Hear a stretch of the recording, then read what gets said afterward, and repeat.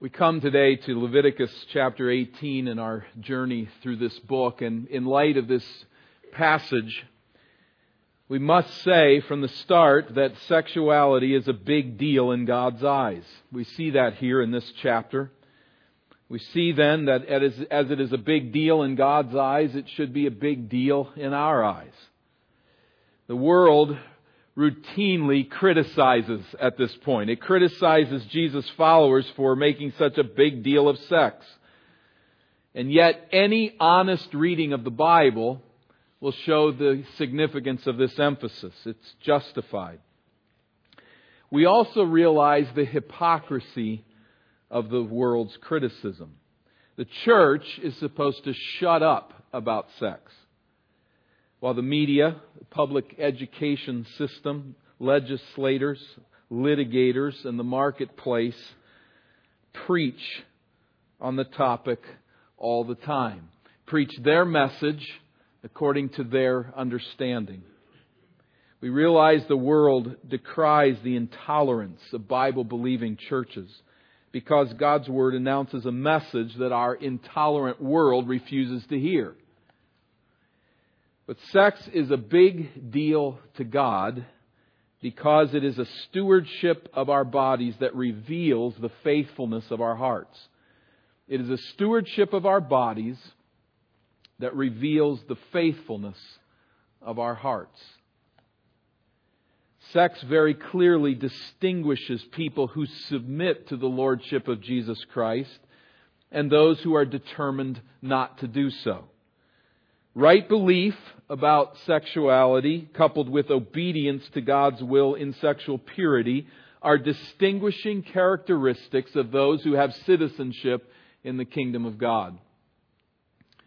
Expanding outward, sexual impurity distinguishes not only individuals who reject God's rule, but also nations who do so.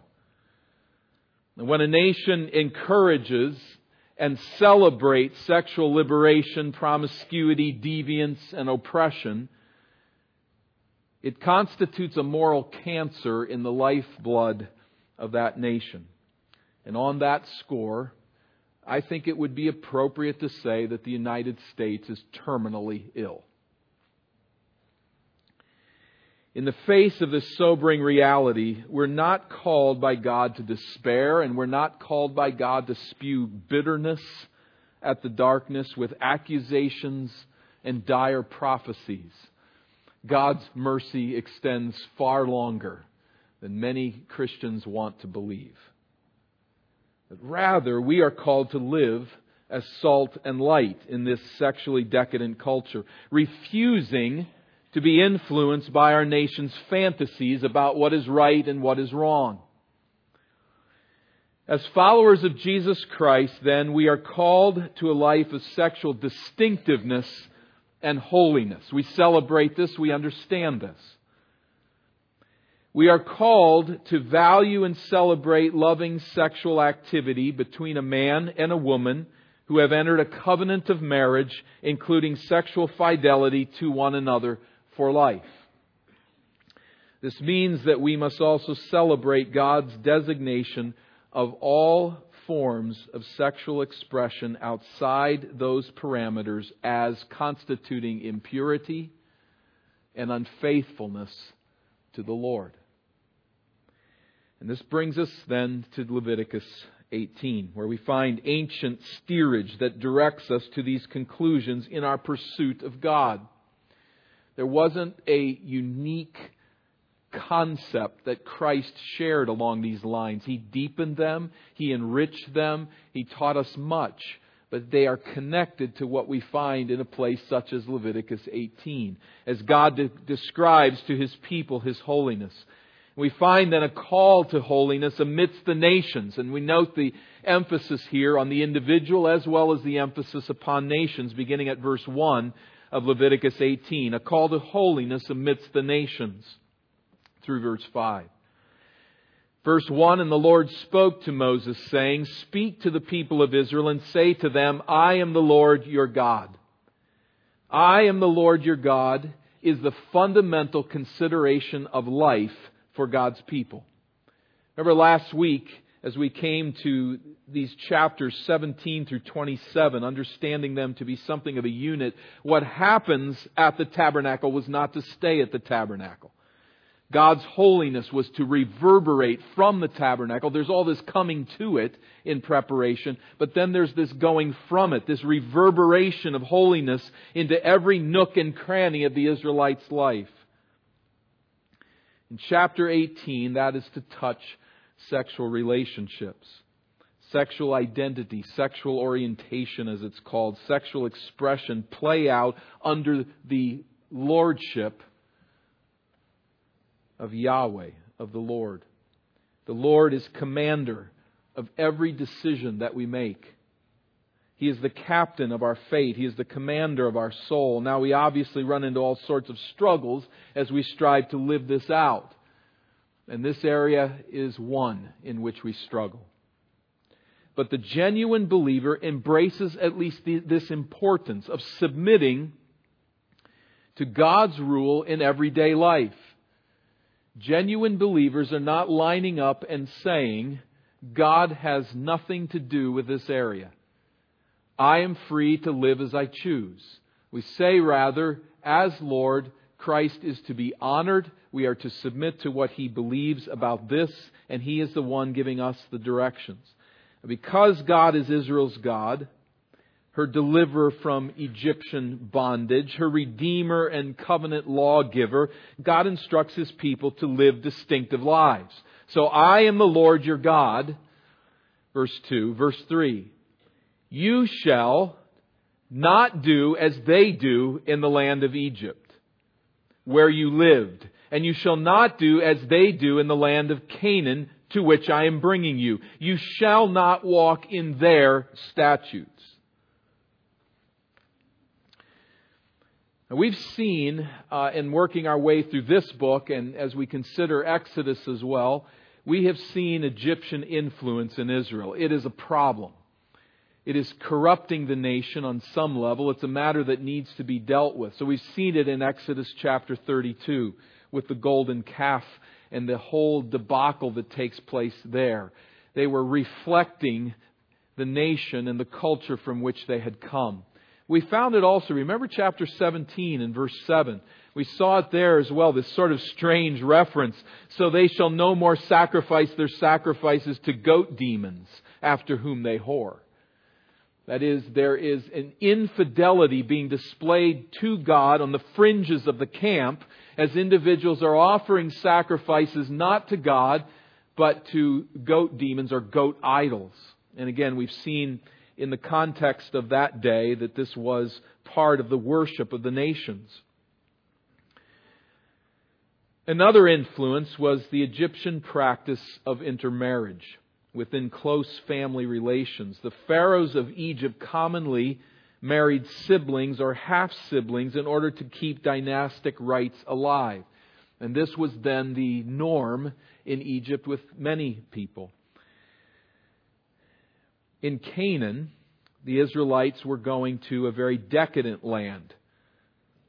A land that was about to vomit out its people because of this decadence, of this promiscuity and wickedness that was marking the nations that were there. So we're looking at different cultures than our own. But marriage in that day, not based as commonly on romantic feelings, but the flesh is the flesh, and large family palaces in Egypt and Egyptian communities as well as Canaanite communities, temptation in this way was rampant.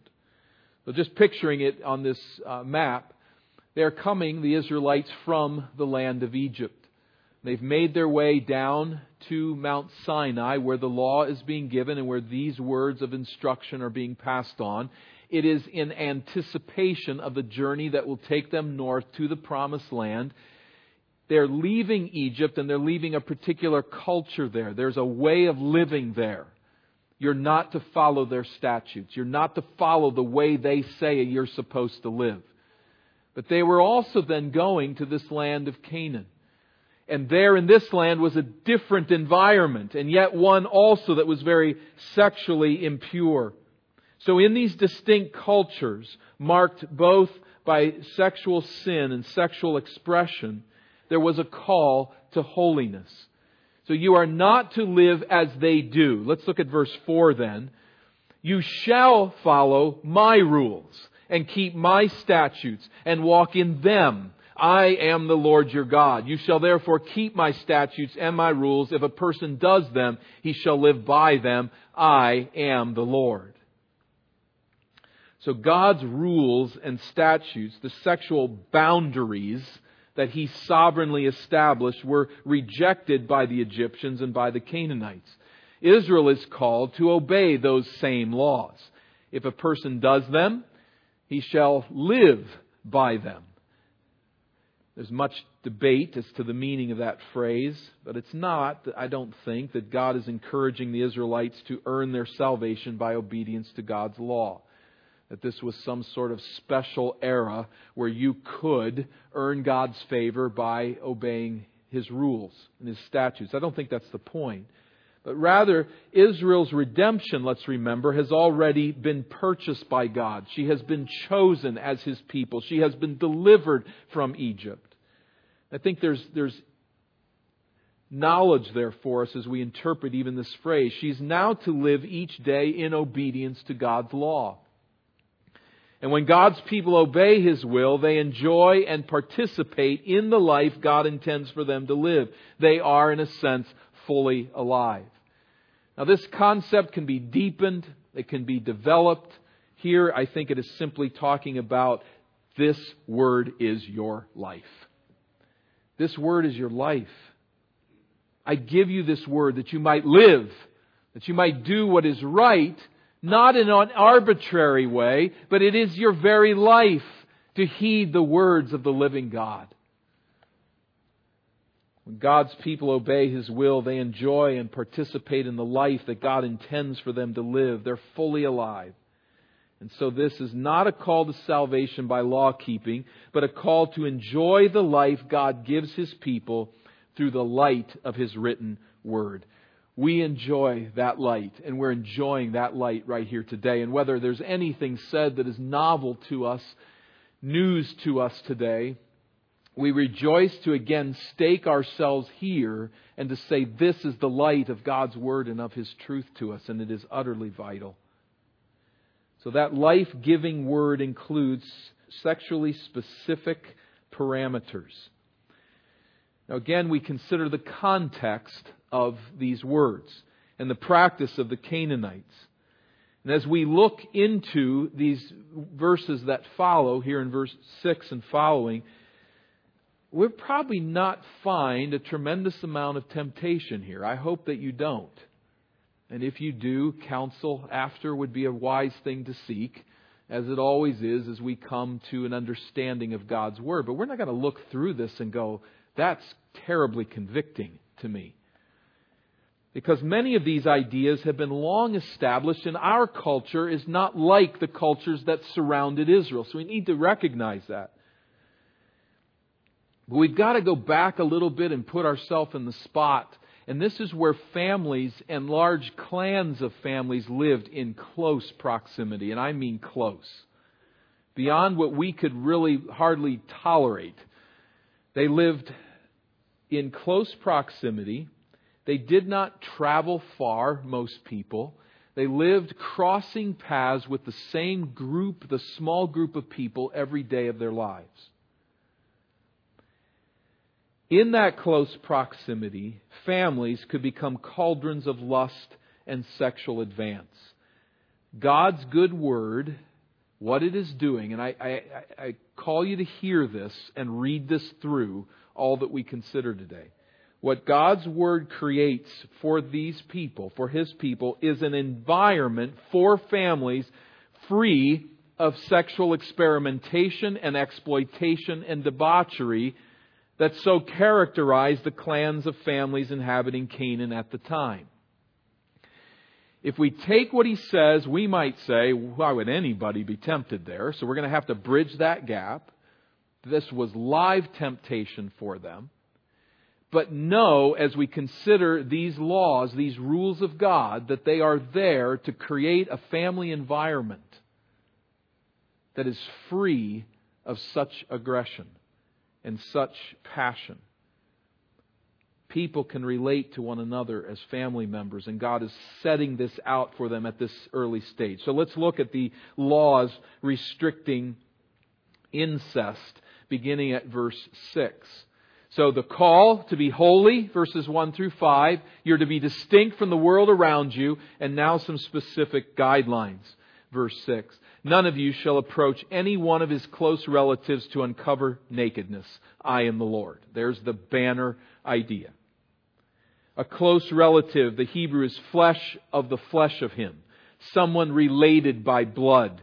In modern genetics, it is consanguineous to the first and second degree, for those that have studied that.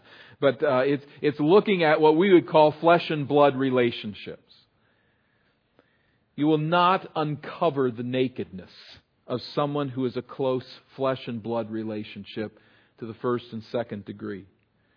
Uncover the nakedness is a euphemism for sexual intercourse.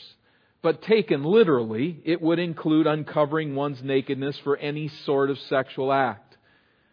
It renders unholy and impure the ridiculous defense we hear argued even from the highest office in the land at times, that oral sex is not sex. That exposure of another individual is not sexual unless it is intercourse. It covers it all. Don't uncover the nakedness. And as we will see, marriage renders one a blood relative, even if the genetic line is different, and this is laid out as well. So with that banner statement, verse 6, we look through some of the specifics fairly rapidly. Verse 7, you shall not uncover the nakedness of your father, which is the nakedness of your mother. She is your mother, and you shall not uncover her nakedness. You shall not uncover the nakedness of your father's wife. It is your father's nakedness. It is his flesh and blood. It is his wife, and apparently not your mother then, of course, but a second wife, or through a divorce situation or the like. You will not have sex with her, is the point. Verse 9. You shall not uncover the nakedness of your sister, your father's daughter or your mother's daughter, whether brought up in the family or in another home. It made no difference if the fathers were different, if the mothers were different, if the woman was raised in another clan. If she is your mother's daughter, she is off limits. She is your sister. Verse 10, you shall not uncover the nakedness of your son's daughter or your daughter's daughter, for the nakedness is your own nakedness. You shall not uncover the nakedness of your father's wife's daughter, brought up in your father's family, since she is your sister.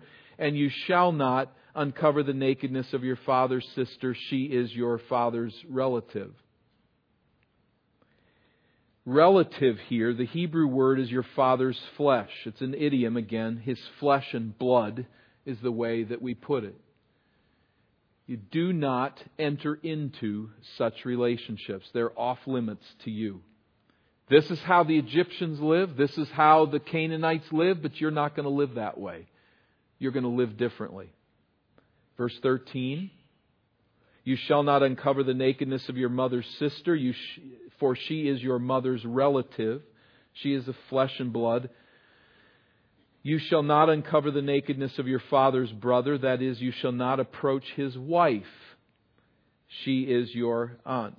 You shall not uncover the nakedness of your daughter-in-law. She is your son's wife. You shall not uncover her nakedness.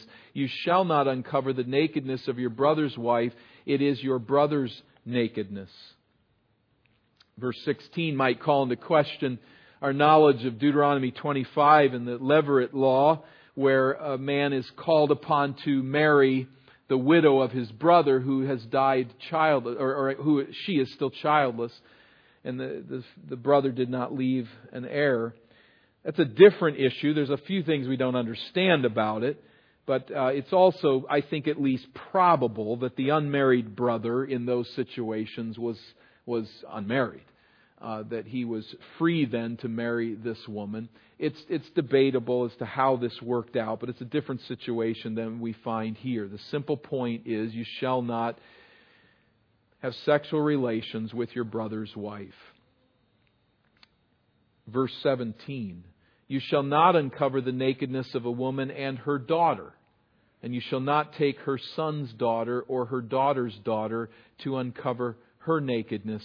They are relatives. They're flesh and blood. It is a depravity to do this. It is an abuse of these women, as is verse 18, you shall not take a woman as a rival wife to her sister, uncovering her nakedness while her sister is still alive. Again, we got to get out of our context. You say, what woman on earth would agree to such a marriage? They didn't agree to the marriage many times. It was forced upon them, and it is an abusive situation that the law prohibits. Verses 17 and 18, I suppose, could leave a crack open for polygamy as a concession to the cultural context. It's no approval, however, of multiple wives. The focus here is on curbing harsh, emotionally damaging treatment of women through marriage, abusing them through the laws of marriage. You are not going to go there. The Canaanites are. They're living this way. You saw it in Egypt, but you worship me. And God, in His mercy to His people at this particular stage of history, creates family, larger family, and even communal environments that are free from sexual aggression. They're free from passions dictating relationships that are harmful to everyone. God is merciful here. Genetically, there may be some cause to it that the Lord knows as well. This is not given to us, but simply that He is the Lord and you are my people. And I will create this culture. Now, as we come to verses 19 through 23, we enter then into a new section. The call to holiness begins, and then with some of these specific rules. And again, I don't know that we need to linger too terribly long in verses 6 through 18, saying these are major issues in our culture, in our time. There are individuals who step outside the lines of these things, and all of us understand the temptations and the problems in our world of uncovering nakedness, of sexual promiscuity. But perhaps for all of us, these are not issues that are matters of extreme temptation or matters that are being practiced and need to be addressed with discipline. They are a warning to all of us, bringing us back to the standard of God's Word that sexual relationships are to be extremely limited, and that is where they are given by God for good and for what is right. But all of that aside, as we move then to verse 19, the focus shifts more broadly from incest to other sexually deviant acts. We'll just kind of group them together as the author sort of bullet points through, beginning at verse 19. It's really a fascinating passage here to the end of the chapter as we consider the context and we consider our context, and we'll do that as we work through. Verse 19, you shall not approach a woman to uncover her nakedness while she is in her menstrual uncleanness. Now, it's possible this prohibition parallels simply the ritual uncleanness of bodily fluids discussed in chapter 15. In other words, there's nothing innately evil about it, but simply a matter of uncleanness, such as described in 15:24. However, in Leviticus 20 and verse 18, the penalty is being cut off from one's people. And that seems strange. It's a form of excommunication, subjecting one to the providential discipline of God at least. It seems oddly severe for this act. Some commentators then suggesting that there may have been some form of idolatry behind it, some ritual practice that we cannot now identify. But at any rate, it again causes the Israelites to consider and to be thoughtful and to apply. Verse 20, and you shall not lie sexually with your neighbor's wife, and so make yourself unclean with her. And suddenly the room sort of opens up in color for us, for this is at the heart of our temptation as a society. To have sexual relations with a neighbor's wife. What is a neighbor in that context? Anyone who is part of your regular daily commerce is a neighbor. There are many reasons that sexual activity took place in such environments. Reasons from that time and that are true today. But this is the wife of the man whose field you help harvest, or whose fish you buy at the marketplace. The neighbor is the wife of the men, the wives of the men that you sit with at synagogue. The wife living down the way whose husband was a shepherd and we'd be out in the fields for weeks at a time. Or the wife of the merchant who would travel down to Egypt or some other place in the world and take a large amount of money and be gone for a lengthy period. His wife. You're not to enter into sexual relationships with her. The wife of the man whose house butted up to yours is obviously included too, who walks by your house every day, twice a day, to fetch water. And you talk, and you see her, and you interact, and you know one another's lives. You can hear one another snoring at night through the walls of your homes, built so closely together. We're talking many times 12 by 12 houses. 12 feet by 12 feet houses with shared walls. And nothing approximating insulation. They lived very close lives. You're not to uncover her nakedness. In the bustling and intimate domestic life of the ancient Israelites, living in these close quarters, walking everywhere that they went, knowing very little anonymity as we do, any number of relationships could grow sensual roots. And what God's law says is you do not water those roots. You don't keep them alive. The excuses abound, of course, in our own day for disobedience to God's law right here. I'm in a miserable marriage and I have needs. I can't help it. I'm just attracted to her. Nothing I've tried. I can't control it. It's just there. It's just who I am. He speaks such kind and affirming words to me. He appreciates my talents. Talents my husband does not seem to notice anymore.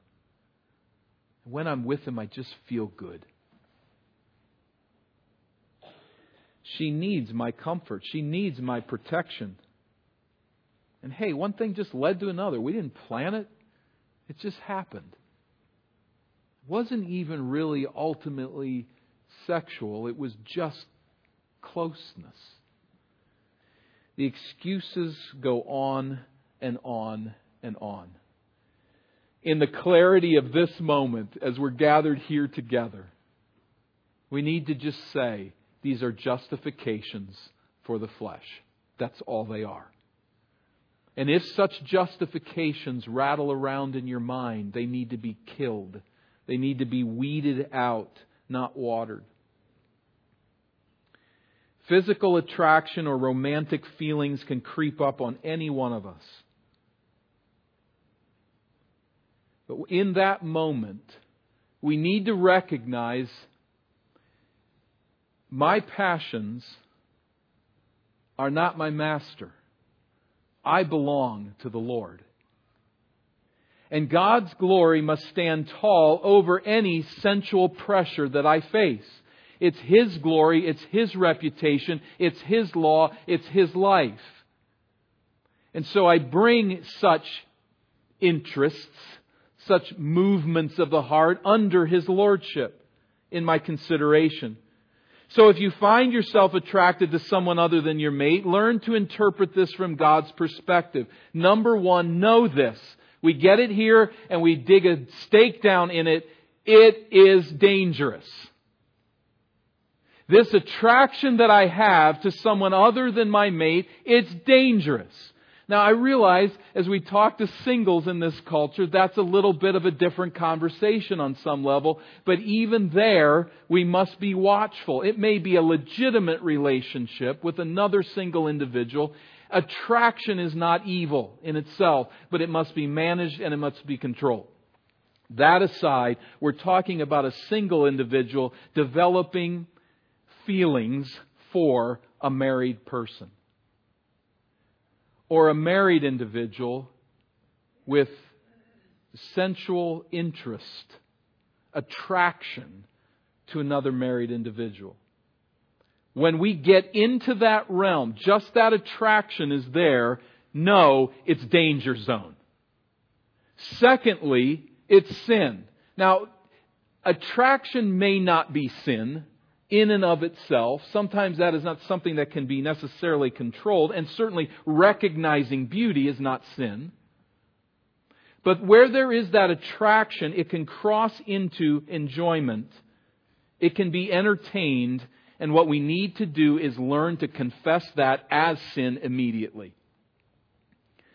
Don't even wait till you get home. Just say right then and there in your mind, Lord, this is wrong. It is lust. I confess it as such. I repent. Help my mind, help my heart to track in the right way. In your mind, pray at the gate. It's dangerous. It's sin. I confess. Thirdly, it is energy of sorts that I must control. Work to suffocate it. Refuse to daydream. Refuse to fantasize. Refuse to enjoy it. Don't meddle in it. Work your brain around it. Concentrate elsewhere. And it is, number 4, a relationship to avoid. That person where you find attraction, that's a relationship to avoid. Steer clear of that person. You aren't the one to help her. If there's an attraction there that is inappropriate, that if given root would lead to sinful relationship, you're not the one to help him. You're not the one to encourage him. You're not the one to help her. Someone else can do that. And I don't think you need to be weird about it. And if Providence puts the two of you in close proximity and you're having a conversation with one another, have that normal conversation. Recognize this is a brother in Christ. Recognize this is a sister in Christ. Recognize this is a neighbor in the community or a workmate. You don't need to be weird around that person. In fact, I don't think there's usually advantage in that. Speak normally to them, but steer wide of close interaction. Don't get alone. Ever. Don't get alone. By God's grace, the interest will shrivel up and die as you consistently refuse to water it. It will. The control that the Spirit of God gives is put into daily action, and even that which pulls us away and wants to draw us down into impurity and wickedness and to profane the name of Christ, little by little, being starved to death and not watered, the root gets severed.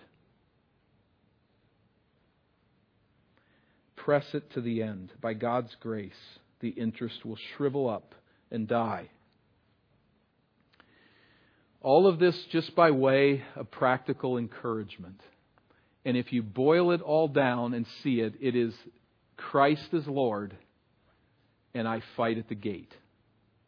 Christ is Lord, not my passions, not my interests, not my needs, not what I think I need from whom I think I need it. He is Lord and I fight it at the gate. 1 minute in my mind, I confess as sin, and I keep fighting it at the gate.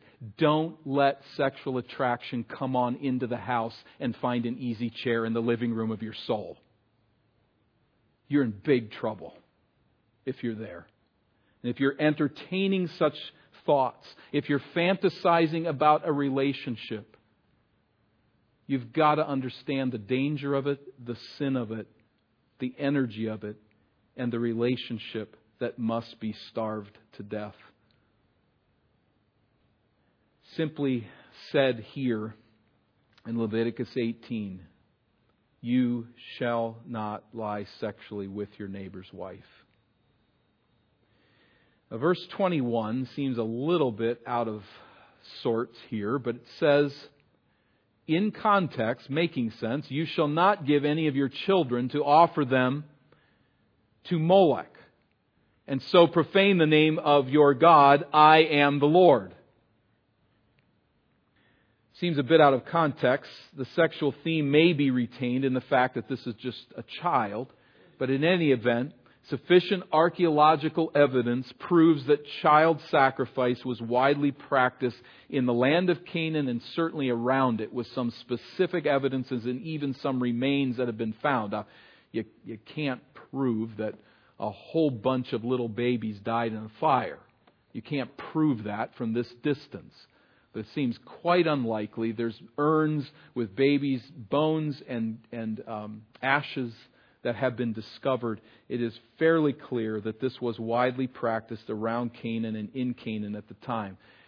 Typically, they would slit the throat of an infant.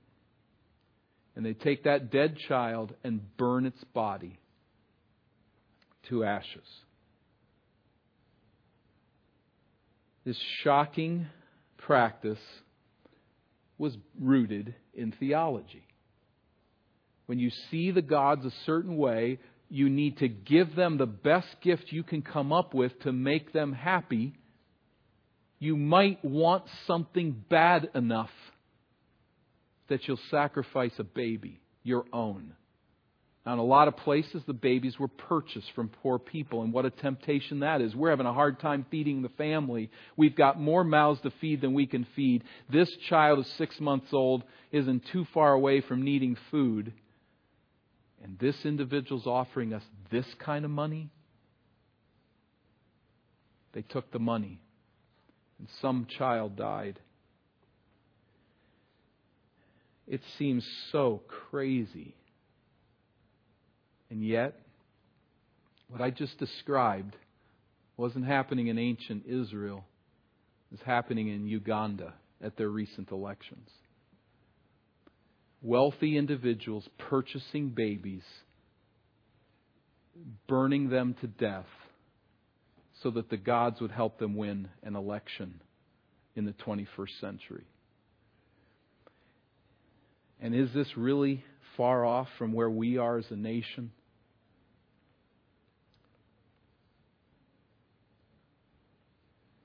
And the countless numbers of infants that are killed in the womb. Many children sacrificed on a different kind of altar, but sacrificed for convenience. Because it's simpler. Because this life doesn't deserve to cause me the trouble that I'll face. And of course, the cultural defenders will stand up and be quick to respond that many women are facing some of the most difficult pressures, and we need to be compassionate and understanding. And I would say, yes, we do. We need to recognize a woman in this culture that takes the life of an unborn child is facing some really bad problems. She is suffering in ways she doesn't even know she's suffering. And we need to be filled with compassion for such women.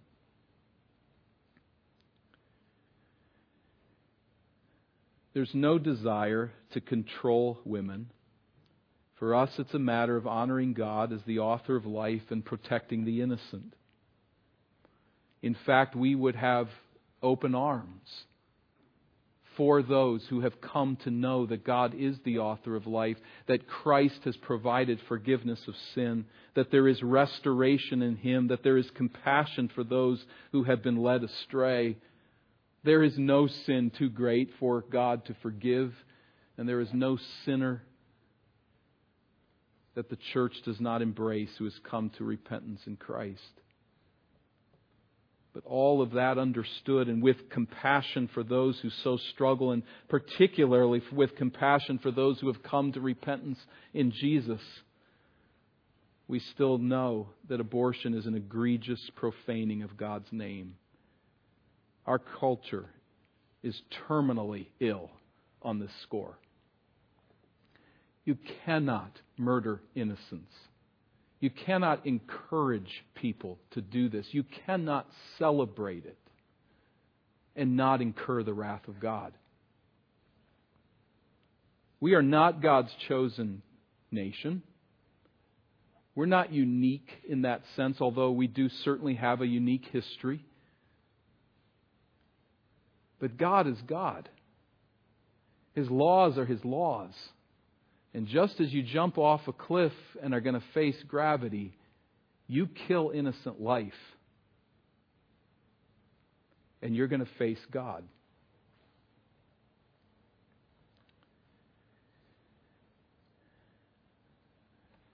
And it just keeps going.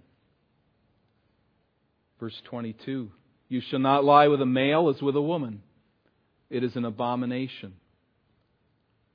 An abomination is something that God detests. And again, our sexually depraved culture points a wagging finger, accusing Bible believers of hating and seeking to oppress those who practice homosexuality.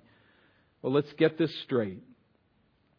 First, what we condemn is not homosexual interest necessarily, not the attraction necessarily, any differently than we would have spoken a few moments earlier about heterosexual attraction. Sometimes that interest is there.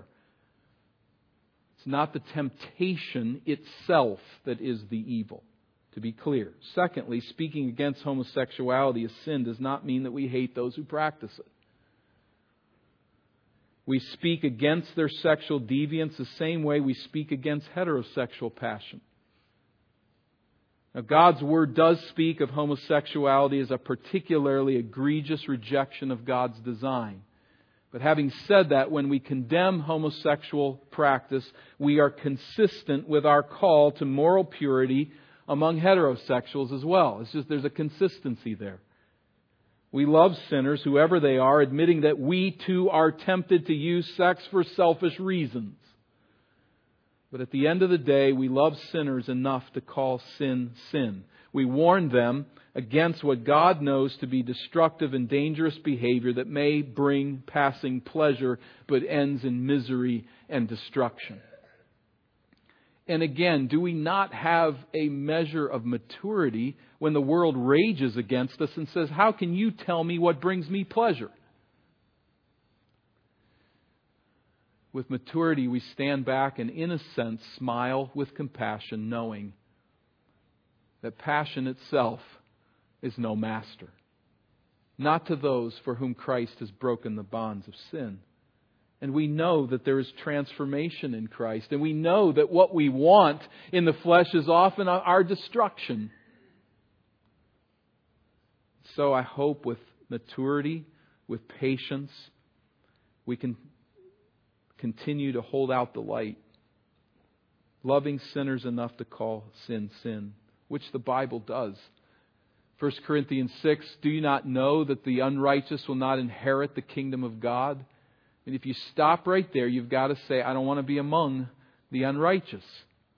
I want to inherit the kingdom of God. If you know anything about what the kingdom of God is, you say, I want that. And God in His mercy then says, do not be deceived. Neither the sexually immoral, nor idolaters, nor adulterers, nor men who practice homosexuality, nor thieves, nor the greedy, nor drunkards, nor revilers, nor swindlers will inherit the kingdom of God.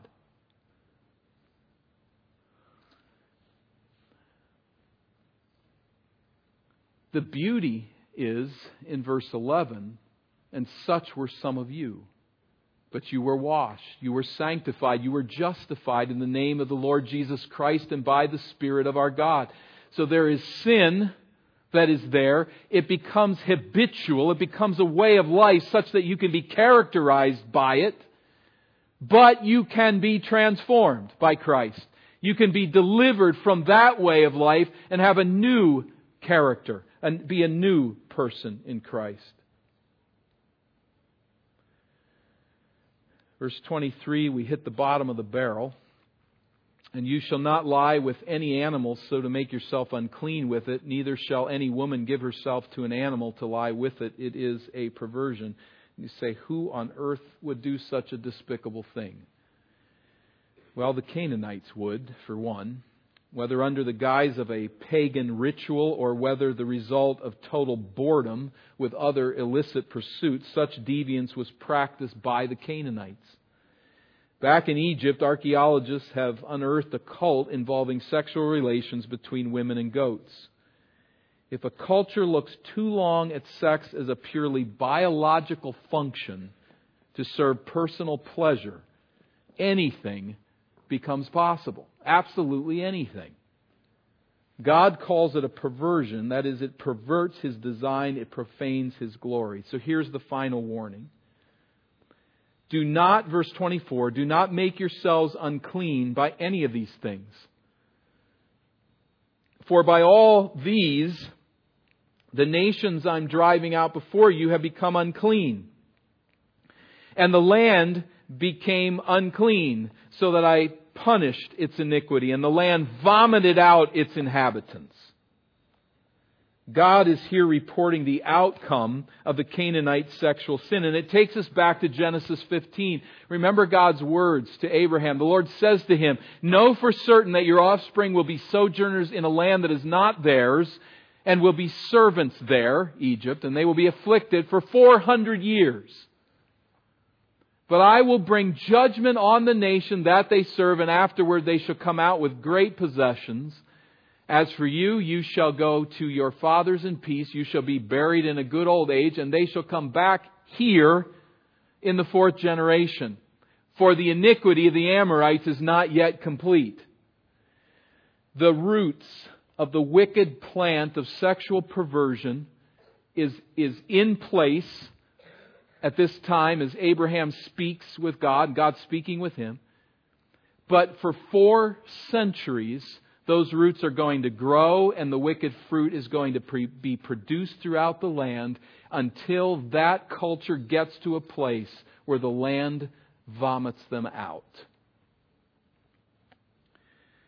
How long that takes, we do not know with every culture. But for this culture, God put an expiration date on the Canaanites. He reigns sovereignly, notice, over the nations. And so His law is binding upon all of them. It was as if the Canaanites were playing a game without knowing the rules. God gives this word to His people. He doesn't give this word to the Canaanites. And many Bible interpreters simply can't live with that. They cringe so much at the thought. They argue that they could only be accountable for the laws that God specifically gave them. But how do you deal with this passage? The truth is that God impresses enough of His law upon the conscience of all people to prove that they will, given the opportunity, reject that law apart from His enlightening work. The Canaanites never knew God's moral law, but they also cared nothing about discerning it. And would that news be brought to them? Yes, in the form of Israelites faithful to God. And what did the Canaanites do with it? Absolutely nothing. They had come to a place of absolute devotion and love to their gods of sensuality. And the God of Israel was no competition for them. They were too busy pursuing their wicked ways to stop and ask what God thought. So violating God's law, they became corrupt, they became unclean. It was as if the land itself spewed them out of its mouth in utter disgust. By contrast, Israel, notice the contrast here, Israel is to live differently. Verse 26, but you shall keep my statutes and my rules and do none of these abominations. neither the native or the stranger who sojourns among you. For the people of the land who were before you did all of these abominations, so that the land became unclean, lest the land vomit you out when you make it unclean, as it vomited out the nation that was before you. So even the strangers and sojourners among them were not to be permitted to violate God's law in these matters. They were to control their culture to the degree that this type of behavior could not become part and parcel of that world. If Israel thought she could get away with the sins God judged the Canaanites for committing, she should think again. God says the land is vomiting the Canaanites out because of their sexual impurities. That is to say, I am judging them for their disgusting sin. They are burning children in the fire. They're in relationships with animals. In their families and clans, they live like animals, taking up with one another and ruining family life. The land vomited them out. If you live like they do, it will vomit you out. We don't get a special pass because we're God's people. We do have forgiveness, but it's not a pass to license. Verse 29, for everyone who does any of these abominations, the persons who do them shall be cut off from among their people. So keep my charge never to practice any of these abominable customs that were practiced before you, and never to make yourselves unclean by them. Why? I am the Lord your God. I am the Lord your God. We end where we began with that truth. So as God's people, we must permanently adjust our perspective to know that we will see sexuality in a radically different way than unbelievers see it. Your workplace, your neighborhood, your unbelieving family members and friends, we will stand apart. We're going to be different. We must recognize that God calibrates His law concerning sexual expression in order to distinguish us from the world in which we live. It's a rescue from the wickedness that sin brings. But using that opportunity, God sets this up such that it will evidence our distinctiveness. This is who you're going to be. You will be different. To limit sexual expression to one man and one woman covenanted to lifelong fidelity in the bond of marriage is astonishingly stupid to our world, if not criminally hateful. And should we continue on the path we're on, jail time's coming. It has to. Unless something changes. Hate speech spoken all over the place here today. And if this culture remains consistently on the path it's on, it's going to mean jail time to read the Bible out loud. Our world has no sense of the self-control and the superior joy in God provided by our redemption. It just can't understand it. For us, the power of sin has been broken, and we are able, by God's grace, to make progress in sanctification. However slow and beset with challenge the road may be. Are you a follower of Christ? Do you know Him as your Savior? You can grow. You can make progress. You can root out sin little by little, not water it and sever its roots. He's given you that power. You may not be convinced of it right now. He has if you're in Christ. And little by little we can put sin to death. And I may speak to some who are caught in a web of sensual sin. There is a relationship that's very well alive inside of you right now. A relationship with a way of pleasure, a relationship with a person, whatever it is, a relationship with a screen. And you're caught in a web.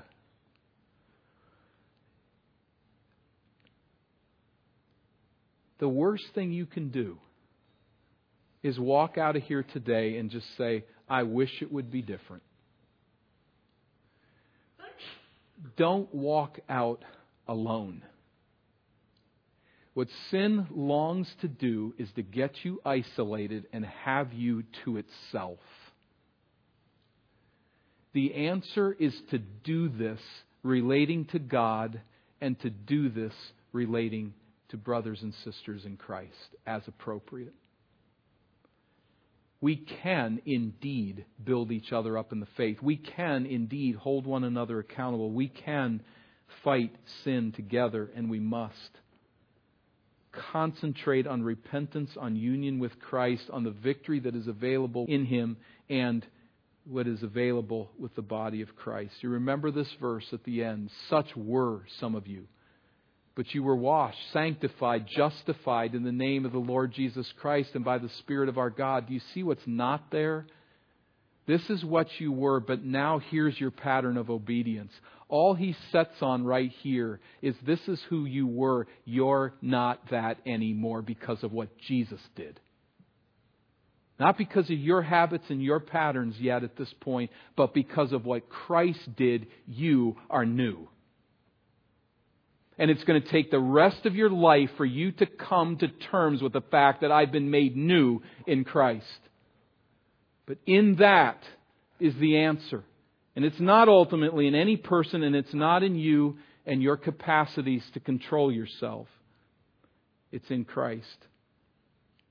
So what our nation sees as evolutionary is actually devolutionary. It is a cancer that is killing us. Let's not be part of the darkness. God calls us to be holy, for He is holy. Jesus' call is you are the salt and the light of the earth, fighting the moral decay. You are the light of the world, illumining the truth in a world that is lying to itself and contributing to its own destruction. May we join forces as Christ's people and be faithful to Him in this area.